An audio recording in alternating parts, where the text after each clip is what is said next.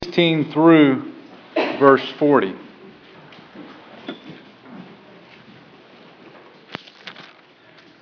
John chapter 6, verses 16 to 40. Well, someone once said, "I wish I was the white crayon, because then nobody would use me." Nobody likes to be used, right? We don't like to be used. We love to have relationships. We want to be treated with love and respect, but nobody wants to be used. I read another quote about being used. It says this: "People were meant to be loved. Things were meant to be used. And the problem with the world today is that we love things and we use people. We get it turned around. We mix it up. And we all get that. We all understand this, that this is a huge problem. We resonate with this problem. But if we're honest, we have to conclude that we ourselves are guilty of the very thing that we hate. The very thing we see in others so clearly, we can't see it in our own lives. We can't see that we have used other people. And what's even worse is that we try, in some ways, to use God instead of loving Him. In our text today, we see that the people who were filled with bread at Jesus' miracle of turning the loaves and fishes into abundant food were guilty of this very thing, of loving things more than Jesus and of attempting to use Jesus. Let's look at our text together. John chapter 6, verses 16 to 40. When the evening came, the disciples went down to the lake, where they got into the boat and set off across the lake for Capernaum. By now it was dark, and Jesus had not yet joined them. A strong wind was blowing, and the waters grew rough. When they had rowed about 3 or 4 miles, they saw Jesus approaching the boat, walking on the water, and they were frightened. But He said to them, "It is I, do not be afraid." Then they were willing to take Him into the boat, and immediately the boat reached the shore where they were heading. The next day, the crowd that had stayed on the opposite shore of the lake realized that only one boat had been there, and that Jesus had not entered it with His disciples, but that they had gone away alone. Then some boats from Tiberias landed near the place where the people had eaten the bread after the Lord had given thanks. Once the crowd realized that neither Jesus nor His disciples were there, they got into the boats and went to Capernaum in search of Jesus. When they found Him on the other side of the lake, they asked Him, "Rabbi, when did you get here?"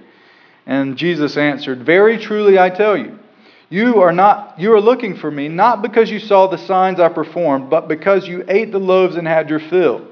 Do not work for food that spoils, but for food that endures to eternal life, which the Son of Man will give you. For on Him God the Father has placed His seal of approval." Then they asked Him, "What must we do to do the works God requires?" And Jesus answered, "The work of God is this, to believe in the one He has sent." So they asked Him, "What sign then will you give that we may see it and believe you? What will you do? Our ancestors ate the manna in the wilderness, as it is written, He gave them bread from heaven to eat." Jesus said to them, "Very truly I tell you, it is not Moses who has given you the bread from heaven, but it's my Father who gives you the true bread from heaven. For the bread of God is the bread that comes down from heaven and gives life to the world." "Sir," they said, "always give us this bread." Then Jesus declared, "I am the bread of life. Whoever comes to me will never go hungry, and whoever believes in me will never be thirsty. But as I told you, you have seen me, and still you do not believe. All those the Father gives me will come to me, and whoever comes to me I will never drive away. For I have come down from heaven not to do my will, but to do the will of Him who sent me. And this is the will of Him who sent me, that I shall lose none of all those He has given me, but raise them up at the last day.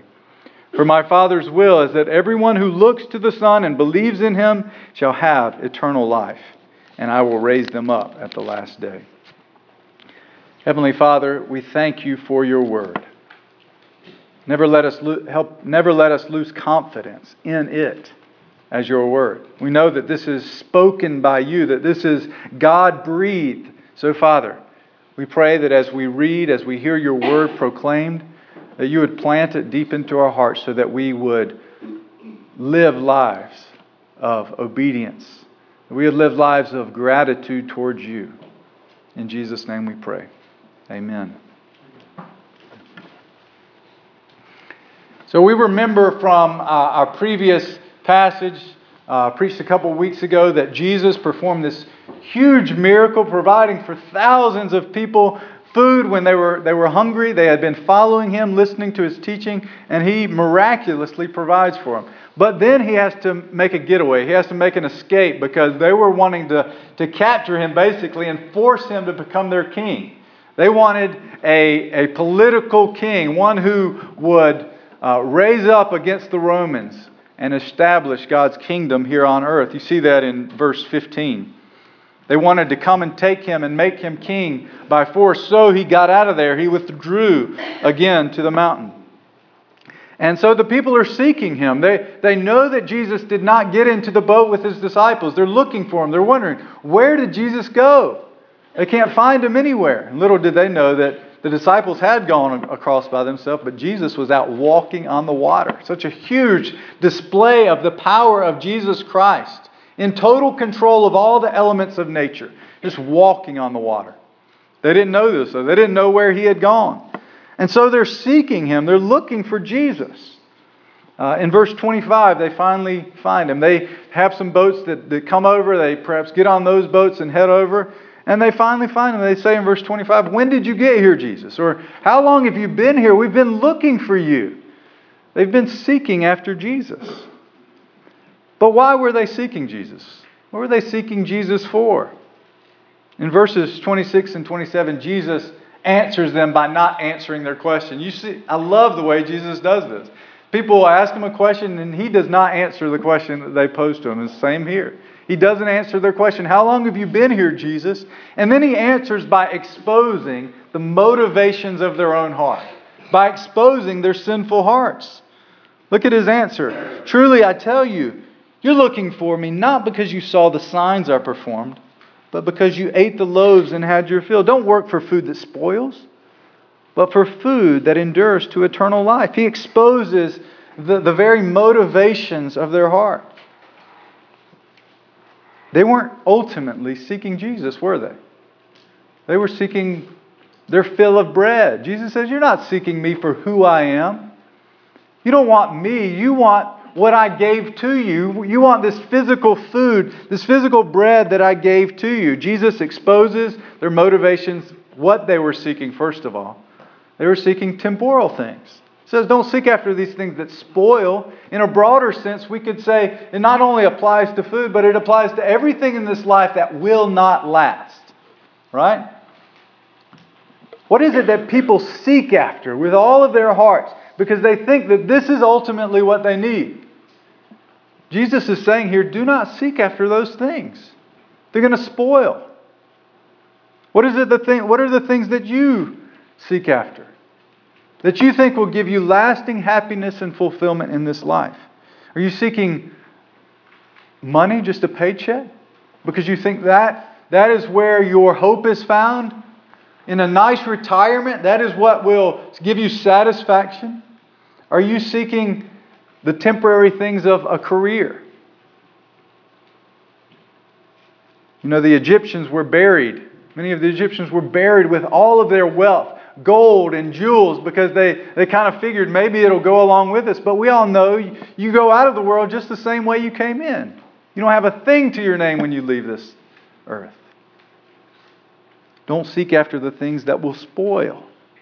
Don't think after the approval of other people around you. Teenagers, do you seek the approval of those around you? Is that driving what you do when you go to school? When you're around your friends? When you're at work? Is that driving what you do and everything? You want others to see your worth, your value. That too is temporary. The praise of men will vanish one day with all the other things that we pursue. This is what these people were pursuing. They were seeking after bread. They saw the sign that Jesus did, and instead of letting it point them to Jesus, they kept looking at the sign.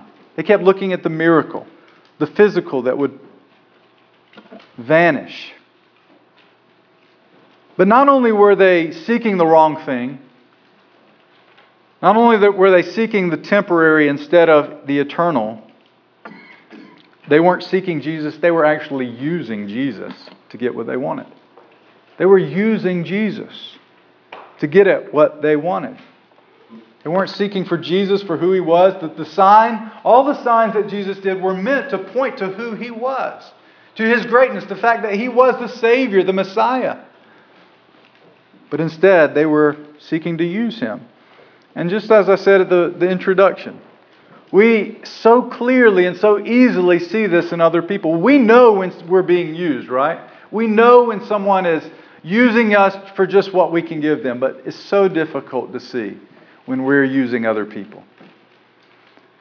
When you get home later, ask a loved one, sincerely, truly, do you notice any ways in me where I tend to use people?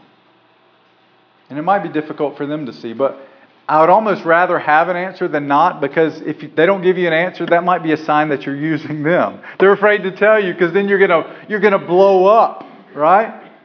Do people walk on eggshells when they're around you? Afraid to say the wrong thing or do the wrong thing? Do you get really angry at someone when they won't do what you want them to do?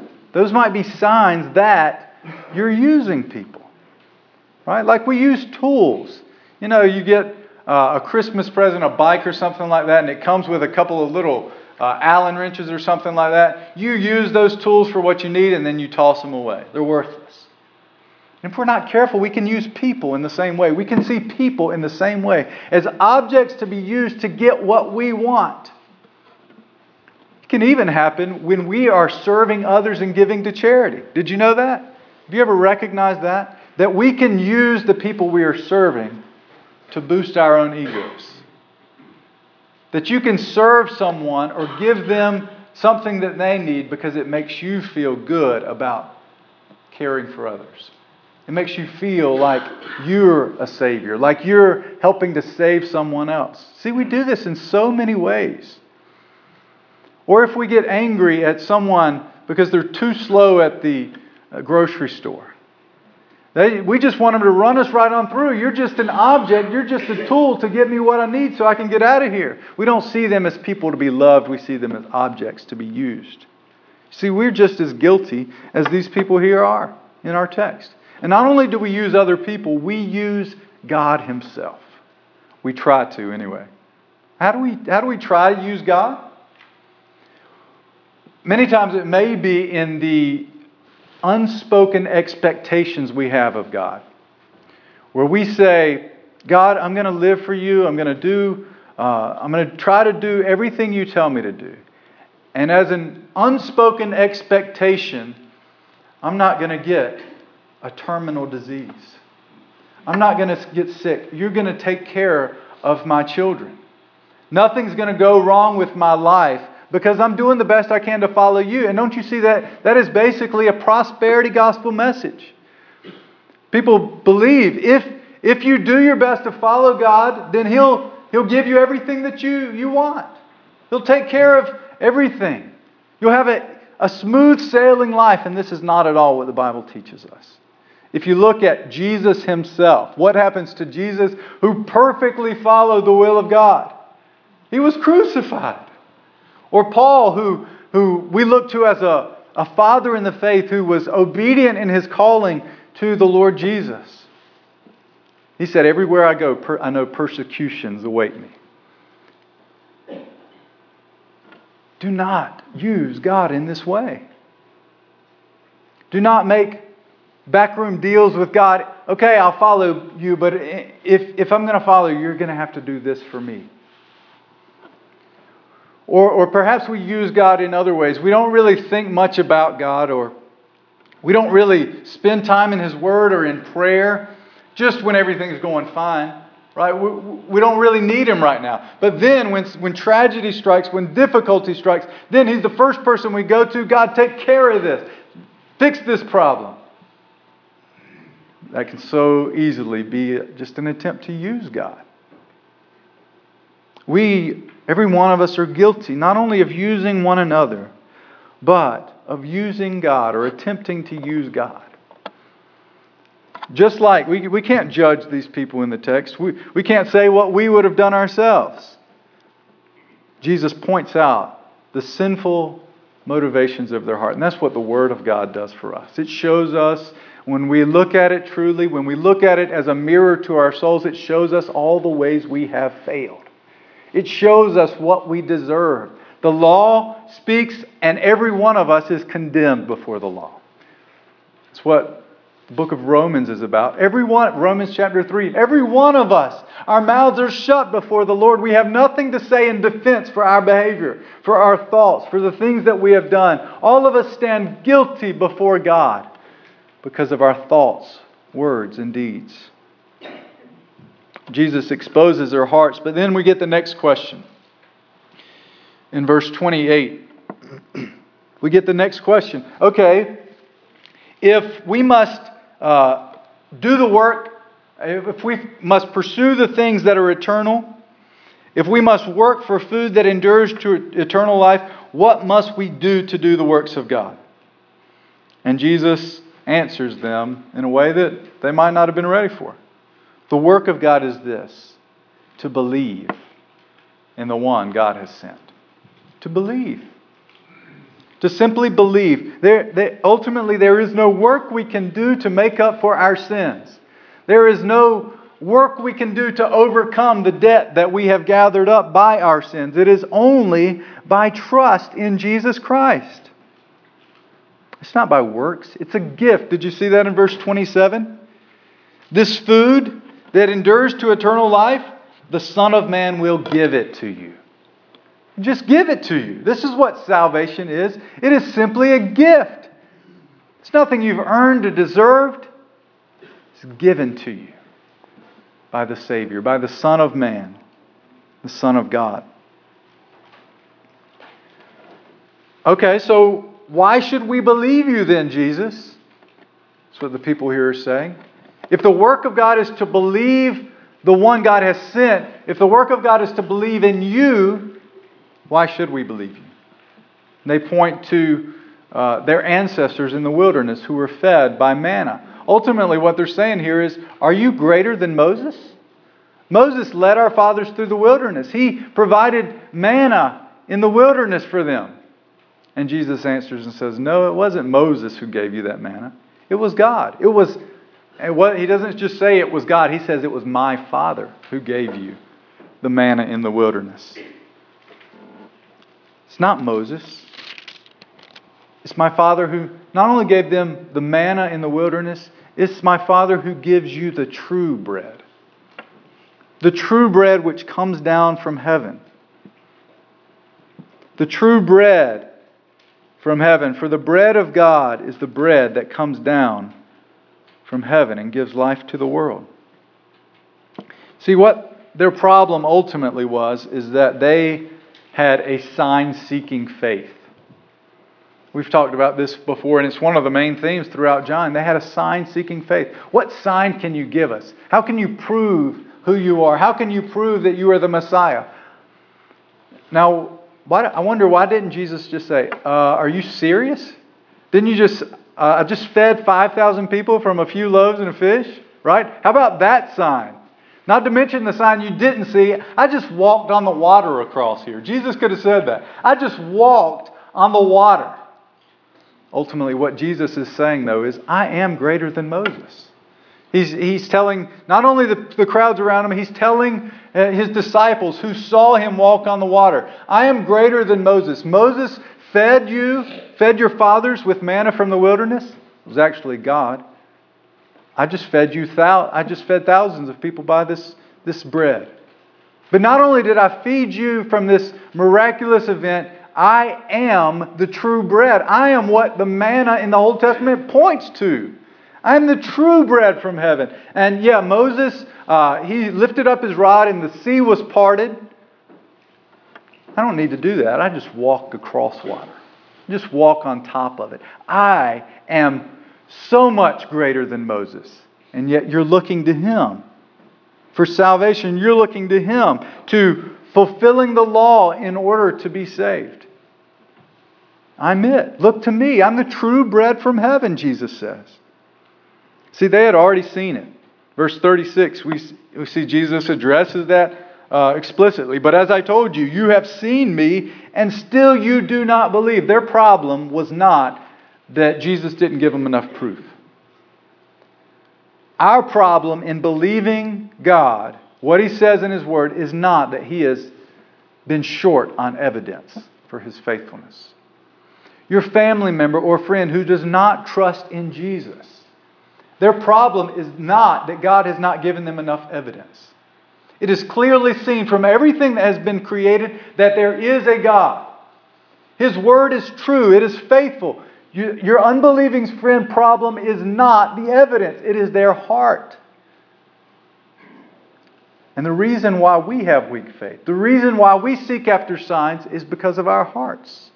See, even after we have come to faith in Jesus, we still have a tendency to seek after signs. There's a promise in God's Word.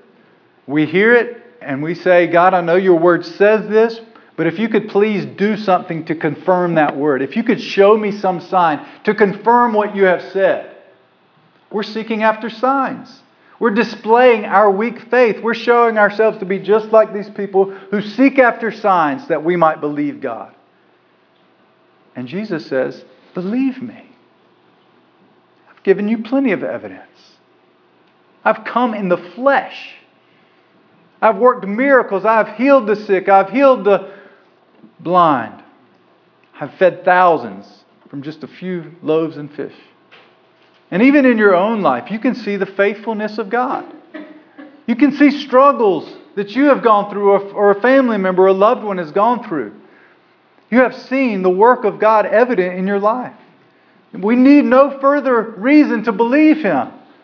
Trust in Him. Do not doubt. Don't be a sign seeker. Believe in His Word. He's declared it, and it is true.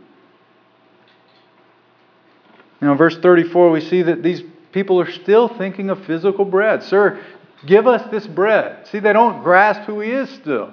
They still call Him Sir.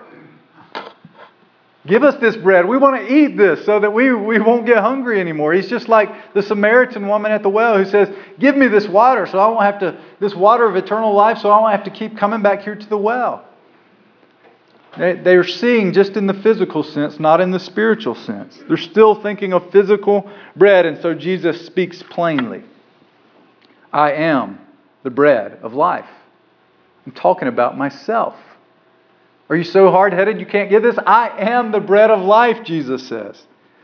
And whoever comes to me, this is where you will find the ultimate satisfaction you are seeking. Not in those temporary things that will vanish in the earth.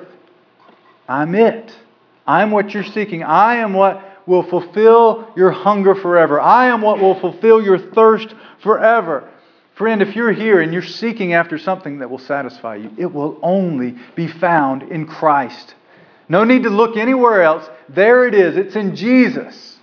I'm talking to you, Christian or unchristian, unbeliever. It's in Christ. Stop seeking salvation and satisfaction where it can never be found. Jesus says, I am the bread of life. Salvation is God's work, is God's doing, is God's gift. See, He points ultimately to Himself. He points to Himself as the giver of life, as the bread of life which gives life to the world. And then Jesus goes on in the rest of this passage, 37 to 40, to show exactly what He means, that salvation is all of God. That salvation is God's work from beginning to the end. It's all grace. It's all a gift. See in verses 37 and 39 that, first of all, the Father gives people to Jesus. Verse 37, all those the Father gives me will come to me. And in verse 39, this is the will of Him, the Father who sent me, that I shall lose none of all those He has given me. The way salvation works is the Father, God the Father, gives from all eternity past, He gives a people to Jesus. Do you see that in those verses? And then we see in verse 37 that those who the Father gives, what do? They come to the Son. The Father gives a people. Those people the Father gives, they come to the Son. This coming to the Son means a believing in Jesus, a looking to the Son and a believing in Him. Verse 40. My Father's will is that everyone who looks to the Son and believes in Him will have eternal life. And once those who are given by the Father come to Jesus, notice what He does. Notice what Jesus takes the responsibility for. All those who come to me, I will never drive away. He welcomes them. All those who come to me, I won't lose any of them. He keeps them. And all those who come to me, all those who are given to me by the Father, and all those who come to me, I will raise them up on the last day. Believer, if you have come to Christ, it's because the Father has brought you to the Son. The Father has given you to the Son. And the Son is active in saving you. He is keeping you. He will never drive you away. He is holding you. He will always welcome you. And there's a promise for the end. He will raise you up at the last day. And that raising up, all of this actually, the keeping you, the welcoming you, the raising you up at the last day, it's all by virtue of the person and work of Jesus. It's because He was used up for the sake of sinners like you and me. He willingly took on our punishment, the punishment we deserve for using God, as He died on the cross for us. He bled and died for you. And not only did He die and was buried, He rose from the dead, the first fruits of our resurrection. So that if you have come to Him, you too have the promise of that resurrection, of coming to life on that final day. Do you see how all of this points to the fact that salvation is wholly of God and wholly of grace? He's active from the very beginning in initiating our relationship. While we were yet sinners, Christ died for us. We love Him, but why? Because He first loved us. He set His love on us and gave us to the Son. And the Son, the bread, has done everything necessary for us to be saved. This bread is received not by earning it, not by doing any kind of work, but by simply believing in Him who has done everything for us. Believing in Him, the bread which was broken for us, as we'll celebrate the Lord's Supper next week. He was broken for us. He bled out for us. It's all the work of God. And it is received by simple faith. Your salvation is ultimately not in your hands. And when I hear that, I say, thank you, God. Because if it was, I have no doubt in my sinful heart that I would run away. He keeps me. He is sovereign. He is good. Our salvation is in His hands.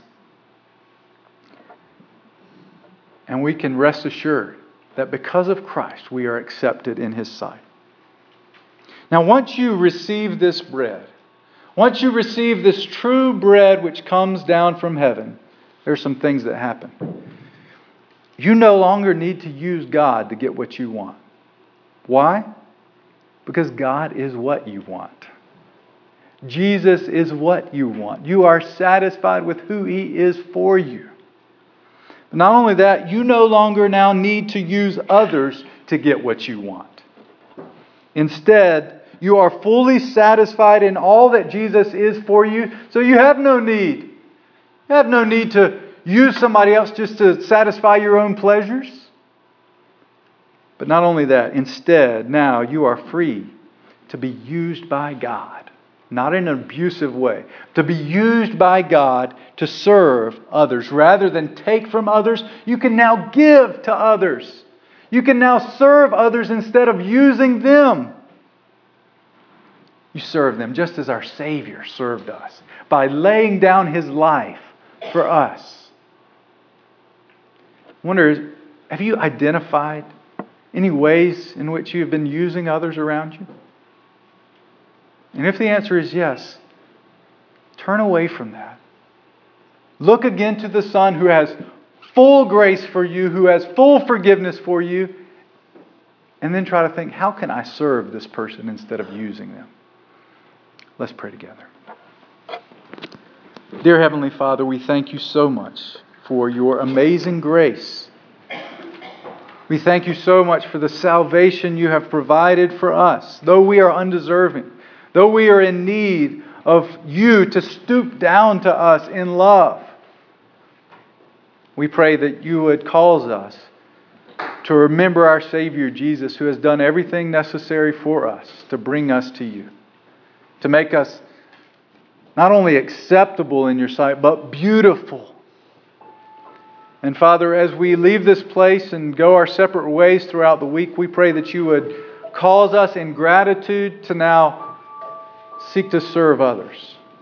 That we would be completely satisfied with who Jesus is for us, and that we'd be ready to offer this bread from heaven to others around us. And we pray that in Jesus' name. Amen.